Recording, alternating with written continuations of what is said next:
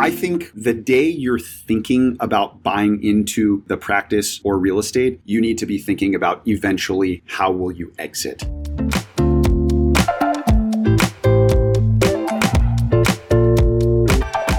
Welcome to the Veterinary Financial Podcast, where we discuss financial freedom and whole life success. I'm Meredith Jones, an emergency vet in Virginia. And I'm Phil Zeltzman, a board-certified small animal surgeon in Pennsylvania. Phil and I are beyond thrilled to be hosting the second edition of the Veterinary Financial Summit virtually on September 18th and 19th.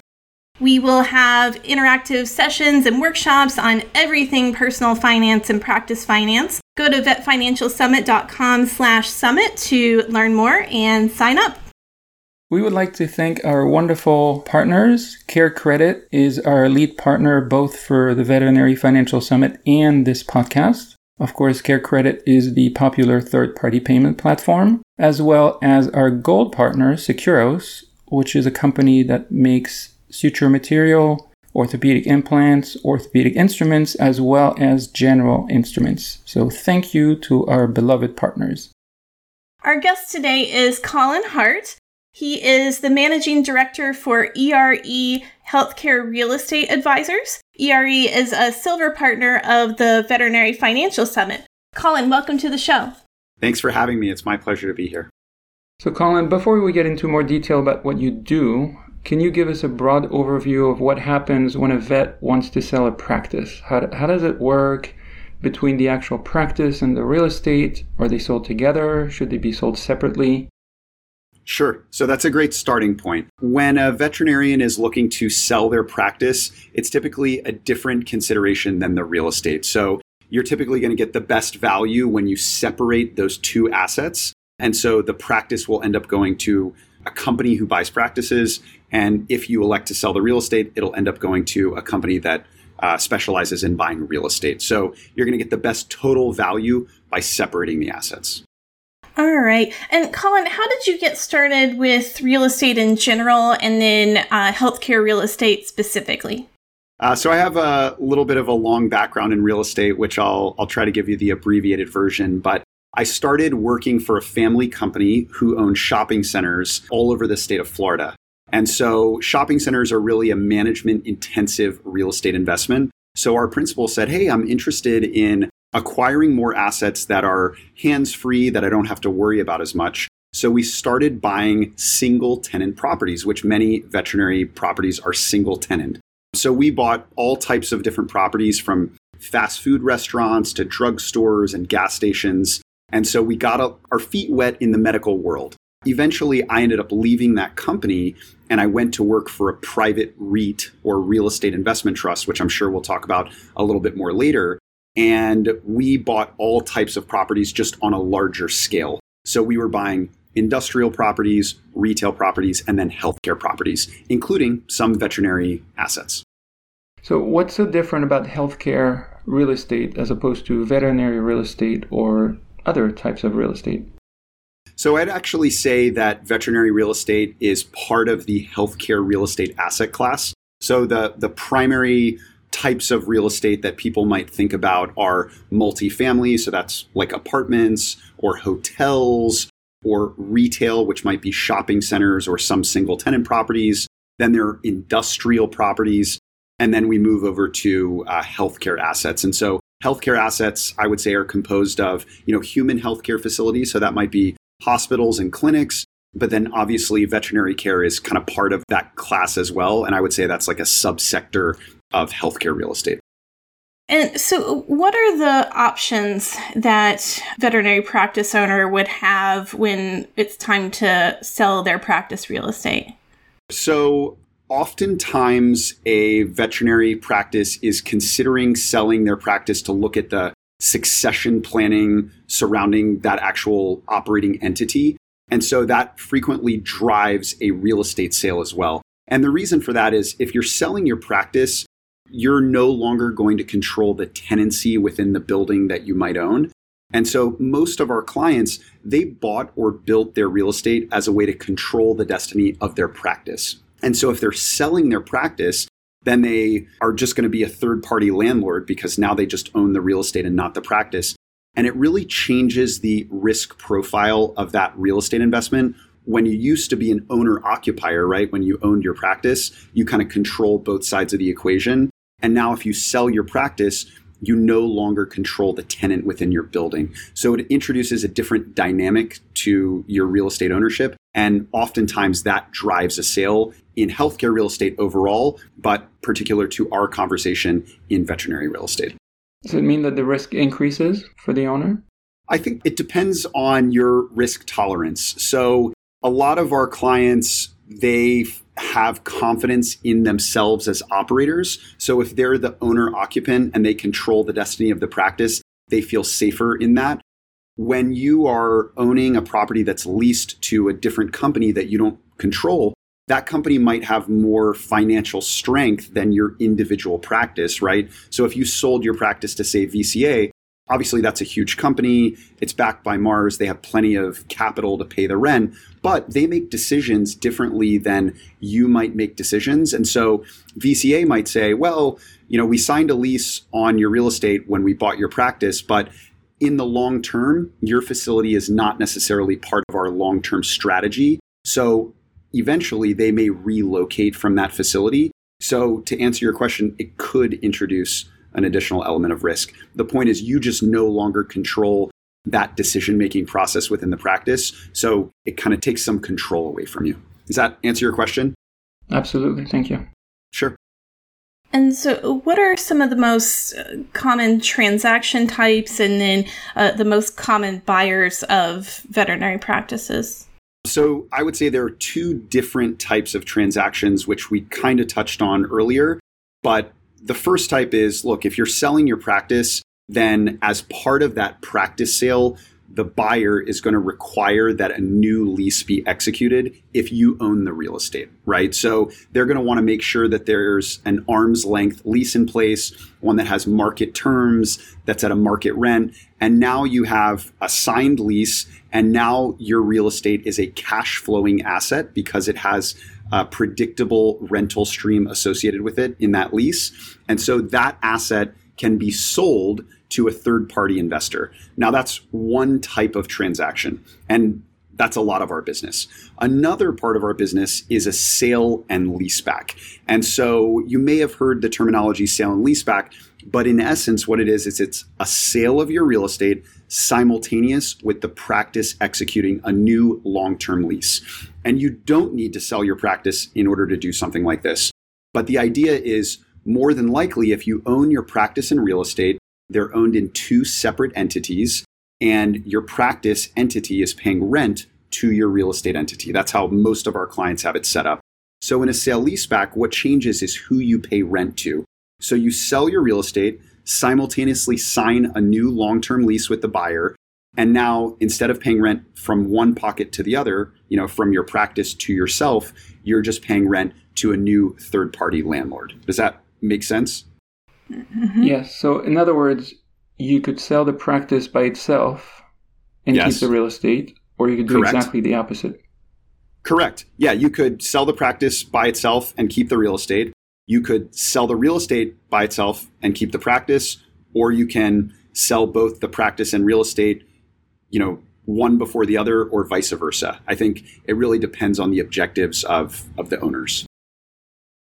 And so as part of a transaction like that, kind of the second part of your question was, who are the common buyers of veterinary real estate? And there are a lot of different ones. So there are real estate investment trusts, or REITs, which I feel like is kind of a buzzy word going around in the industry. There are real estate private equity funds. There are family offices. There are private investors. There are 1031 investors.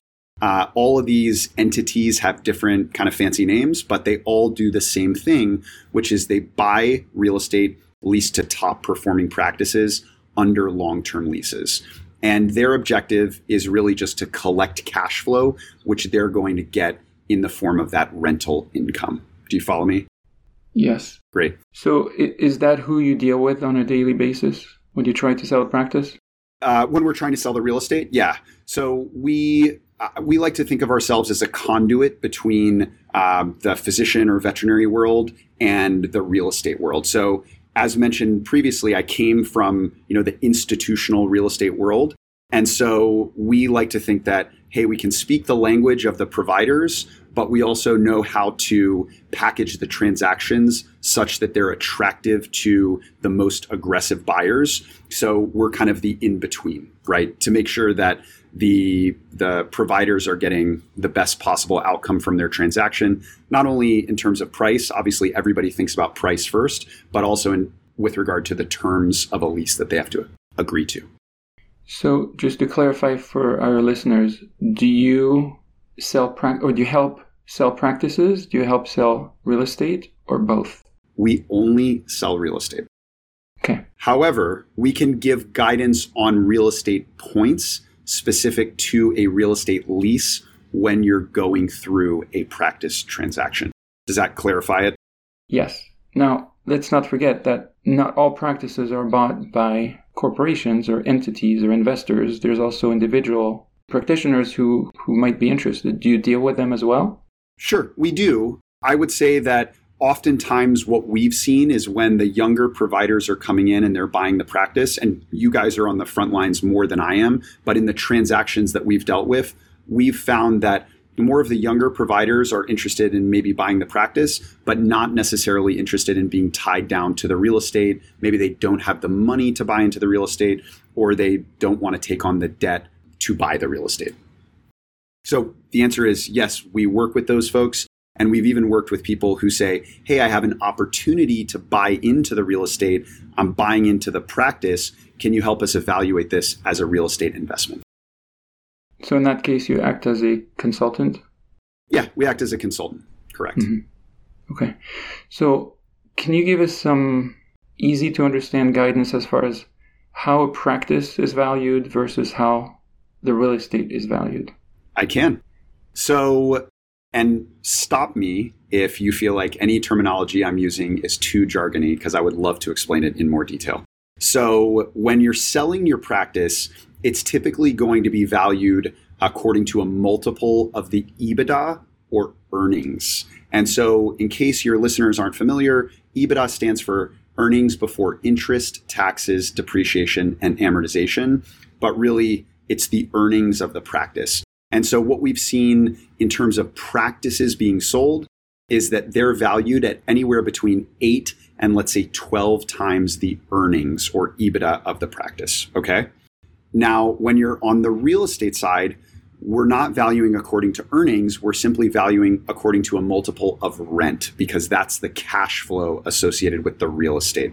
And so on the real estate side, when you're valuing according to a multiple of rent, typically we're going to be in a valuation range of, let's say, 13 to 16 times annual rent. So the multiple on the real estate is generally a little bit higher. Was that a digestible, easy to understand response? This was perfect. We have very smart listeners, so they will follow you. No doubt.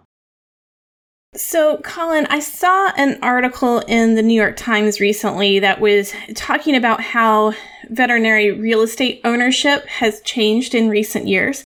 And So it went back to the 80s and 90s. And Colin, you may remember seeing practices where the practice owner would own the practice and it would be actually attached to their house.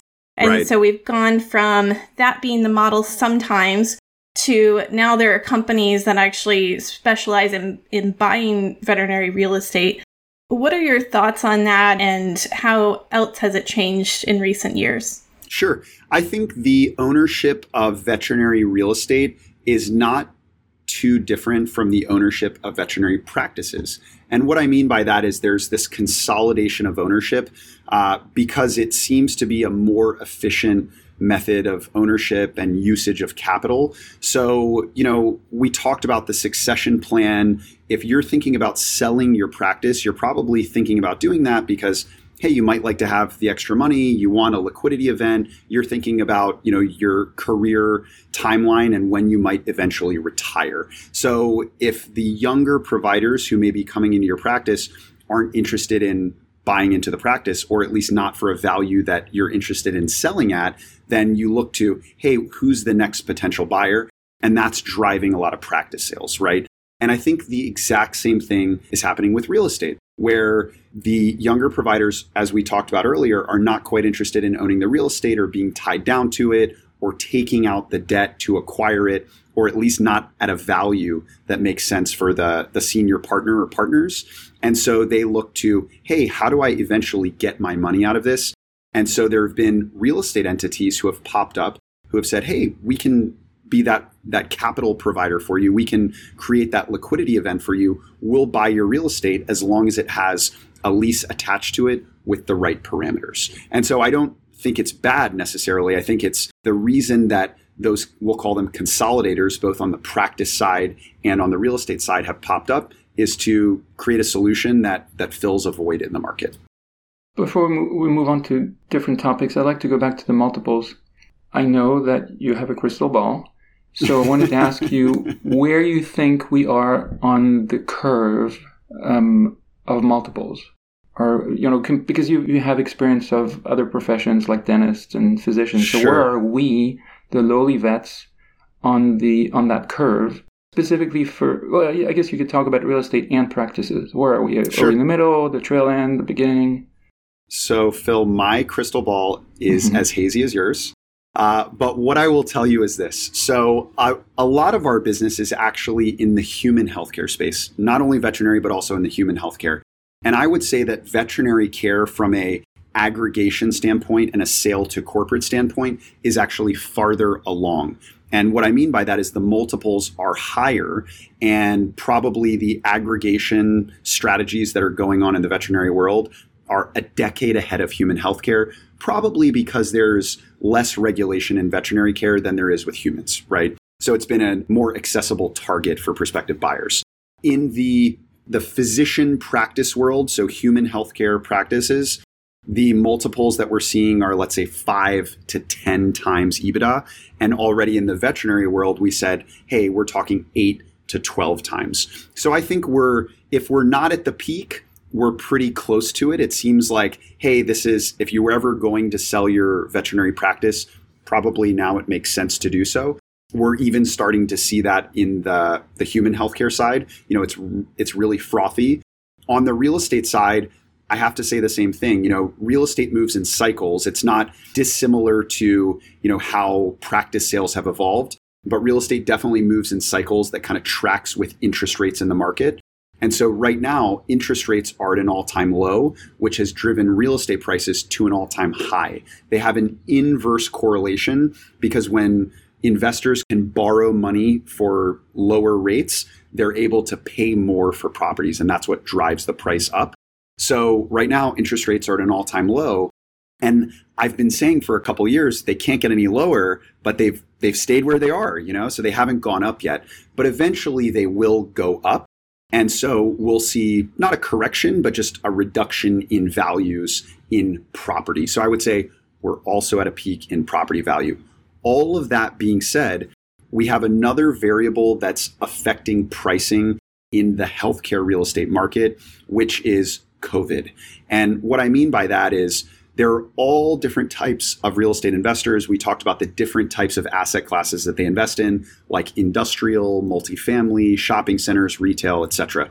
And so COVID has really brought some of those folks to reality that, hey, there's a shift to online shopping.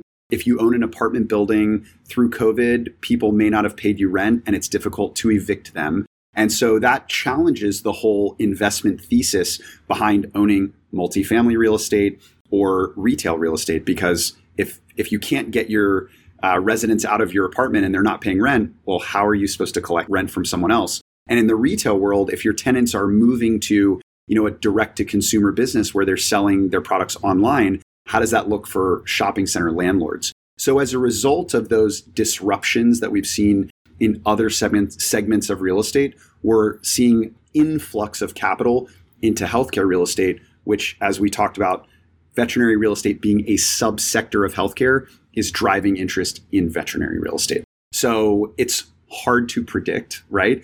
But we're seeing more interest in and higher valuations of healthcare and veterinary real estate as a result of both of those variables. Okay, thank you for that. Sure. So when would you say practice owners should start thinking about the process, about what they're going to do with their practice and real estate? Okay. So I think the day you're thinking about buying into the practice or real estate, you need to be thinking about eventually how will you exit. Okay. So going in with wide open eyes and the right education is the right approach. And the reason is because most of our clients, when we get in and talk to them, they haven't even thought about their exit strategy. They haven't even thought about how they're going to get their money out of their real estate. And it's not only about the money, it's about the succession plan. It's about, most of our clients built their practice and they want it to continue operating. So it's not only a financial transaction for them, it's really their entire career legacy, right? So it's such a big legacy that it's critical to understand what the life cycle of that legacy is. So that's why I said going into a practice transaction, if you're a young vet and you're buying in, you need to be thinking about 20 years from now, what's my play, right? And once again, neither of us have a crystal ball, but at least being aware of the options that are out there is a healthy way to approach any investment. Because frankly, while it might be your career, it's also an investment because it's not free to get into the practice or the real estate. Do you follow me? Mm-hmm. And just because you're going into it with open eyes doesn't mean you're going to do something the next year, right? If you're just buying into a practice or you're just buying into a real estate, I'm not saying you're going to sell the next year, but you at least want to know what your options are so that at the appropriate time, you can plan on, making that next move. So what I would say is commonly we get into a situation where our client wants to sell the real estate. Maybe they're 65 years old. They want to practice for 2 more years. That's not a good point to sign a new long-term lease unless there's a serious, lineup of providers behind them who are going to continue the legacy of the practice. So probably that provider should have thought about, hey, maybe 10 years before I retire, I might want to do something on the practice or real estate side versus 2 years in advance. Mm-hmm. Or 2 days. Or 2 days, yeah. So what other mistakes have you seen with leases that practice owners should try to avoid? So we'll talk about the ideal lease terms. Well, we'll talk about the mistakes, which will, I guess, directly lead us into the ideal lease terms. How about that? So the biggest mistake that a provider can make when thinking about their real estate, which this will happen during a practice transaction, is just not paying attention to the real estate. A lot of times the valuations on a practice are just so attractive and so eye-popping that a provider or partner wants to do anything they can to make sure they get that value, and they'll bend over any which way to make sure that happens. That's a mistake because the real estate, as we talked about, has significant value. I mean, the multiples can be higher on the real estate than what you sell your practice for. So it's imperative that you think through that. The biggest mistakes are folks signing too short of leases. So maybe they sign like a 3 or 5 or 7 year lease. Maybe the lease is not set up as triple net, which we'll talk about perhaps in the next question or segment. They may have the wrong entity on the lease when they sell their practice, meaning they sold their practice, but they got, some smaller business entity on the lease, not a big corporate entity. Or they may forget to have rental increases in their lease term. They may say, hey, I'm getting, $150,000 a year in rent. I'm happy with that. But in reality, the lease should have annual rental increases. So I would say those are the biggest mistakes. And if you're okay with it, I can just dive into, hey, what are the best lease terms? Yeah, maybe a quick question. Sure. What's a typical yearly increase for the rent? Sure. I would say anywhere between 2 and 4%. 4%'s on the very rich side, but most common is 2, and we've seen plenty of leases with 3% increases. So let's kind of talk about what makes an ideal lease term or the right lease parameters, following up on the biggest mistakes. Okay. So if you're selling your practice, let's actually say this would apply whether you're doing a sale and leaseback or you're selling your practice. In both situations, you're going to need to structure a new lease. So these lease terms apply to both scenarios. So what you should do is you should have a long-term lease. Long-term means at minimum 10 years. You'll get an even better value on your real estate with a 12 or 15-year lease. Typically, if you ask for it from a corporate operator, they will have no problem giving it to you, provided you have a high-quality facility that they see as part of their long-term strategy. The leases need to be as we talked about, having annual rental increases. So it could be anywhere from 2 to 4%. 2% would be totally fine. If you can get higher rental increases, it behooves you as a landlord or a real estate seller because it just means more rent over the term of the lease, which is beneficial. The lease will need to have a triple net structure. And there's a lot of nuance to this, but I'll go into it and stop me if you want any further explanation. But in real estate, there are 3 nets, we call them. So they stand for taxes, insurance, and maintenance. Those are the 3 nets, which we refer to as triple net. And so in a triple net lease, in addition to paying the base rent, which is, the rental rate that you set for the building, the practice will also need to pay for property taxes, insurance, and maintenance. And provided they pay those things, the lease is referred to as a triple net lease. Now, there's a lot of nuance associated with a triple net lease. And so ideally what you're looking for, and again, this is whether you're going to sell or hold on to the real estate, it's better for you in both scenarios. You want this to be a passive, hands-free investment. And so that's the intention of the triple net lease, is that the tenant really should handle management, maintenance, everything related to the facility on their own. You as the landlord should not have that responsibility. So again, if you elect to hold on to your real estate, that's great because you're in the business of now just collecting rent. If you don't have a triple net lease or you missed some of the nuance that you need in that triple net lease, then the tenant might call you and say, hey, our roof's leaking, come fix it. And now it just becomes an annoyance, right? And so while that line of thinking applies if you're going to hold on to the real estate, the same thing applies if you're going to sell the real estate. Because whoever is going to buy your real estate more than likely is not based in your city or town.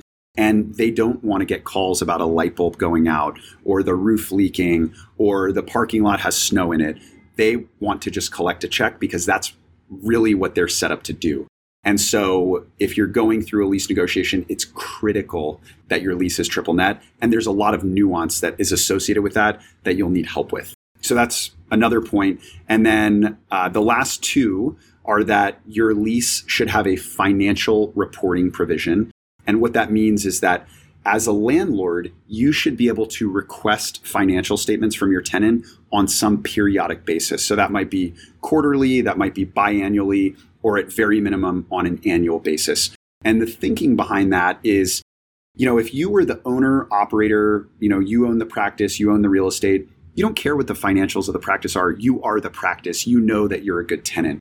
But if you are a third-party landlord, you want to understand the profitability of the operation within your building because that'll help you forecast the success of that business, which ultimately affects your rental income.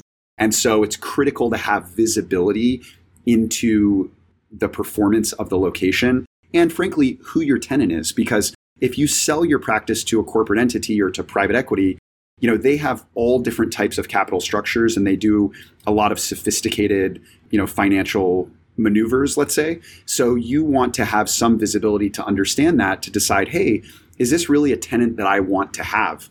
A lot of these entities are not as strong as Mars, right? Who's behind Blue Pearl and VCA. A lot of them are newer entities.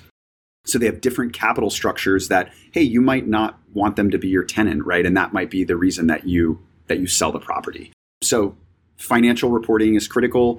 And then the last one is you want to make sure that if you're selling your practice to a corporate entity, you understand who the tenant is. And so it's critical for you to ask to get the top level entity as your tenant. And what I mean by that is think about a business that's buying all different businesses. They might put those businesses in different entities to kind of keep them siloed and insulate the financial impact of one from another. Well, you don't want to have a siloed entity. You want to have the biggest, strongest corporate entity that you can get, which gives you the most relief that they're going to be able to pay you rent on a consistent basis. So that if there's some issues in one facet of their business, it doesn't matter to you because you have the parent company on the lease. So does that kind of make sense? I know there's some nuance to that. Yes, absolutely. Thank you. Okay. So, and by the way, all of these things are market and normal. And if you ask the buyer of your practice to give you these things, they might put up a little fight. Their job's to negotiate the best deal for themselves. But in the end, you have to remember that each one of these factors really affects the value of your real estate and or your continued ownership of the real estate. So it's critical to get it right. Yeah, that goes into the questions that I had that came up as you were talking. One, are the corporations open to that? And then also having access to the financial reports. Is that something that you see in other industries as well? It is. It's in all industries, frankly. So think about it like this. If you own a residential home and you want to rent it out to a tenant, right? So you're going to ask for the bank statements of your tenant. You're going to ask, where are they employed? How much money do they make? Can they afford to pay the rent? And if they can't afford to pay the rent, you're not going to rent it to them. And so the same thing applies in this situation. It's you want to understand the financial strength of your tenant, not only to give you comfort in your investment or continued ownership, but if you ever go to get a loan on the property or refinance the property, your bank or lender is going to ask you for that. So it's very common for landlords to have visibility into how their tenants do.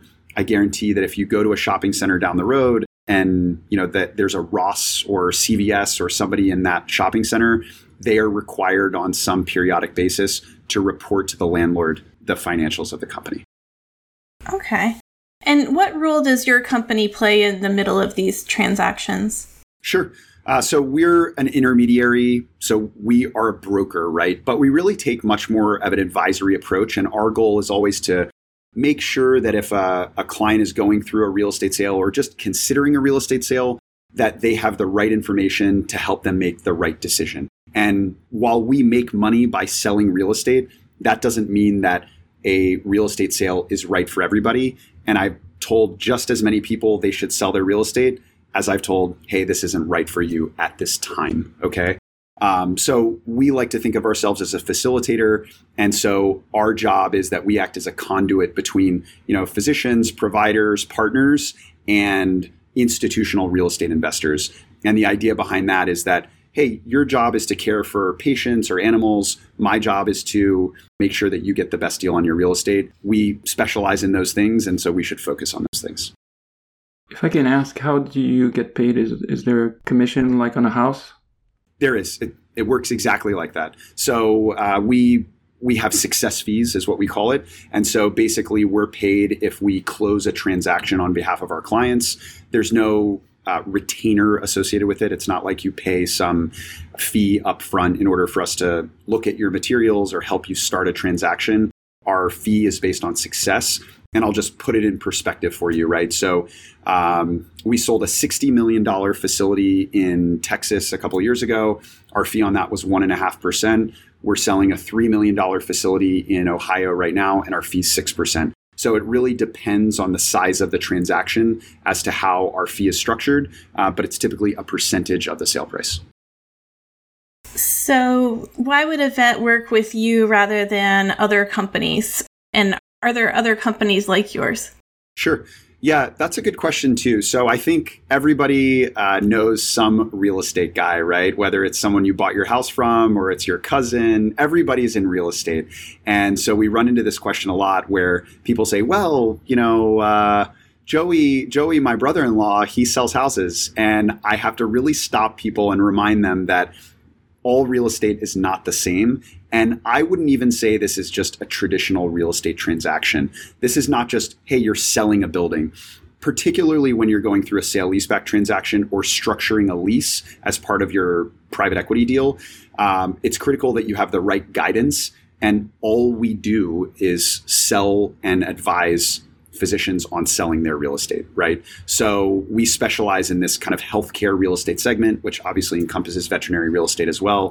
And the idea is that just like you would take your dog to a specialist to check out their eyes, you would come to a specialist in healthcare real estate to help you exit or properly structure your real estate deal. Makes sense. So let's say a vet reaches out to you when they're ready to sell. Is that the only time that they should talk to you, or are there other important moments or critical moments when they should call you? Sure. In other words, would the owner of a startup practice benefit from talking to you early on, or should they wait till they make the decision to sell? And then, if I may add another question, do you help with negotiating leases Or is that not in the scope of what you do? Sure. So we are highly relationship focused. And what I mean by that is the likelihood that I'm going to call a veterinarian and say, do you want to sell your real estate tomorrow? And they say yes, is very low. This is usually one of the largest transactions most of our clients go through in their lives, at least the largest real estate transaction. And so we're relationship and education focused because of that, because it's not always right for everyone at the right time until it is, right? And then they're ready. So I would always encourage early discussions. I think it's healthy, whether you have partners or not. I think it's healthy for you to understand and explore your options as early as possible.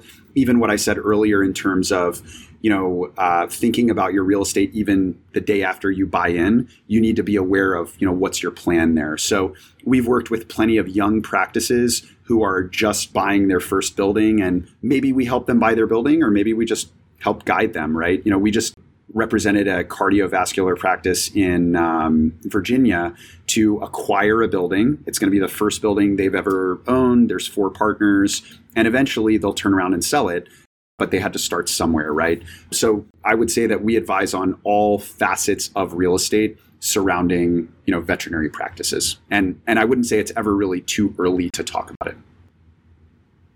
And then remind me your follow-up question. Do you help negotiate leases?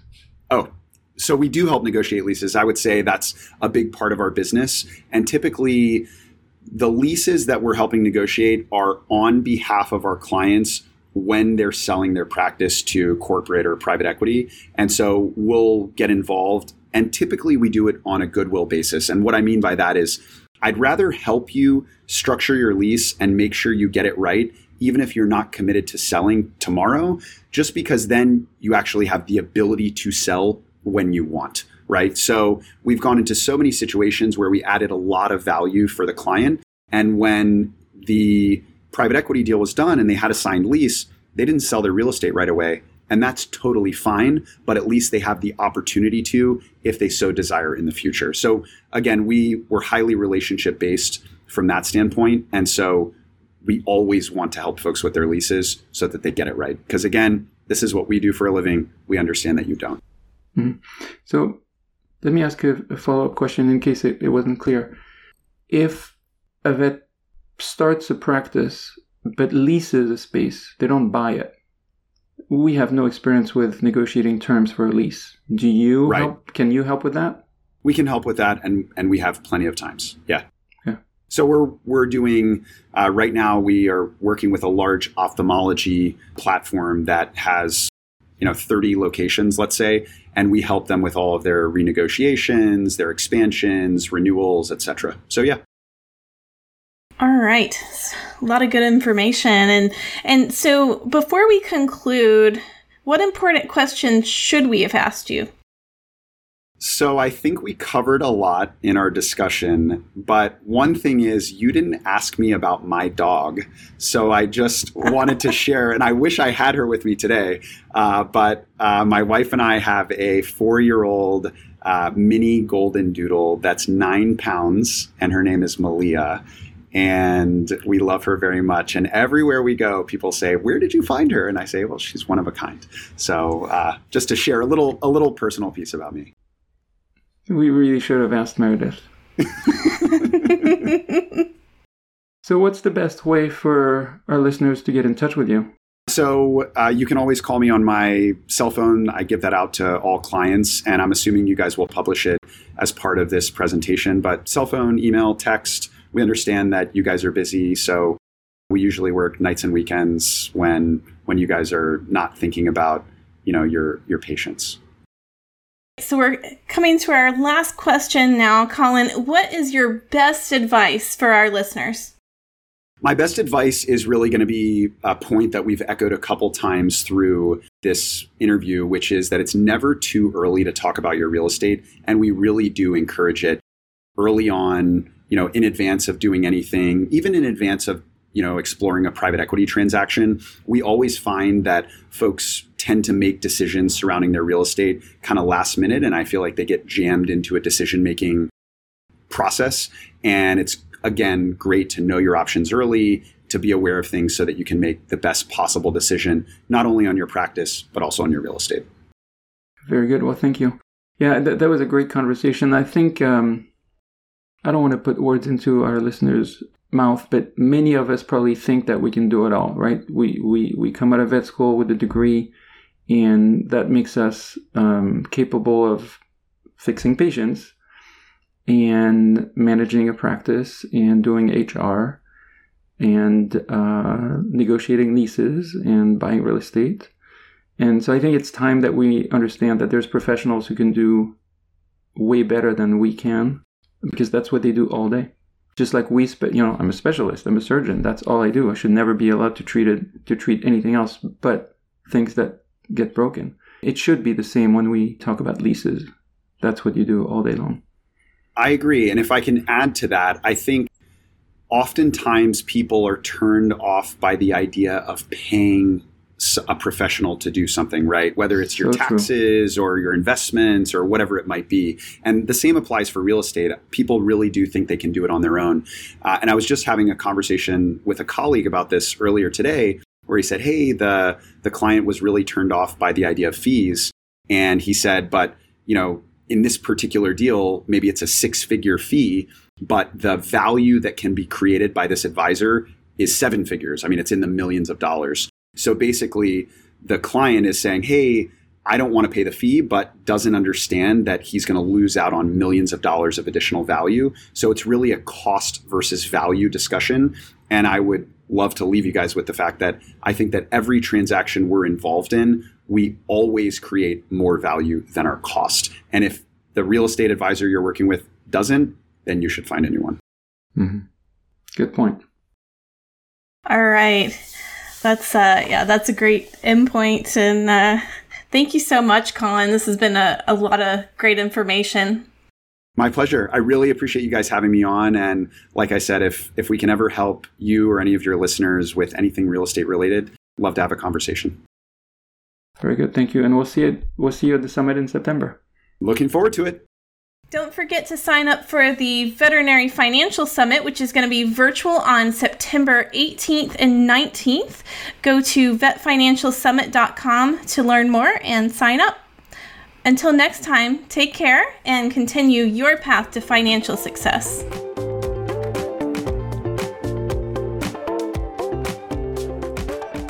The information provided in this podcast is for informational purposes only. It should not be considered legal or financial advice. Consult with a legal or financial professional before making any investment decisions.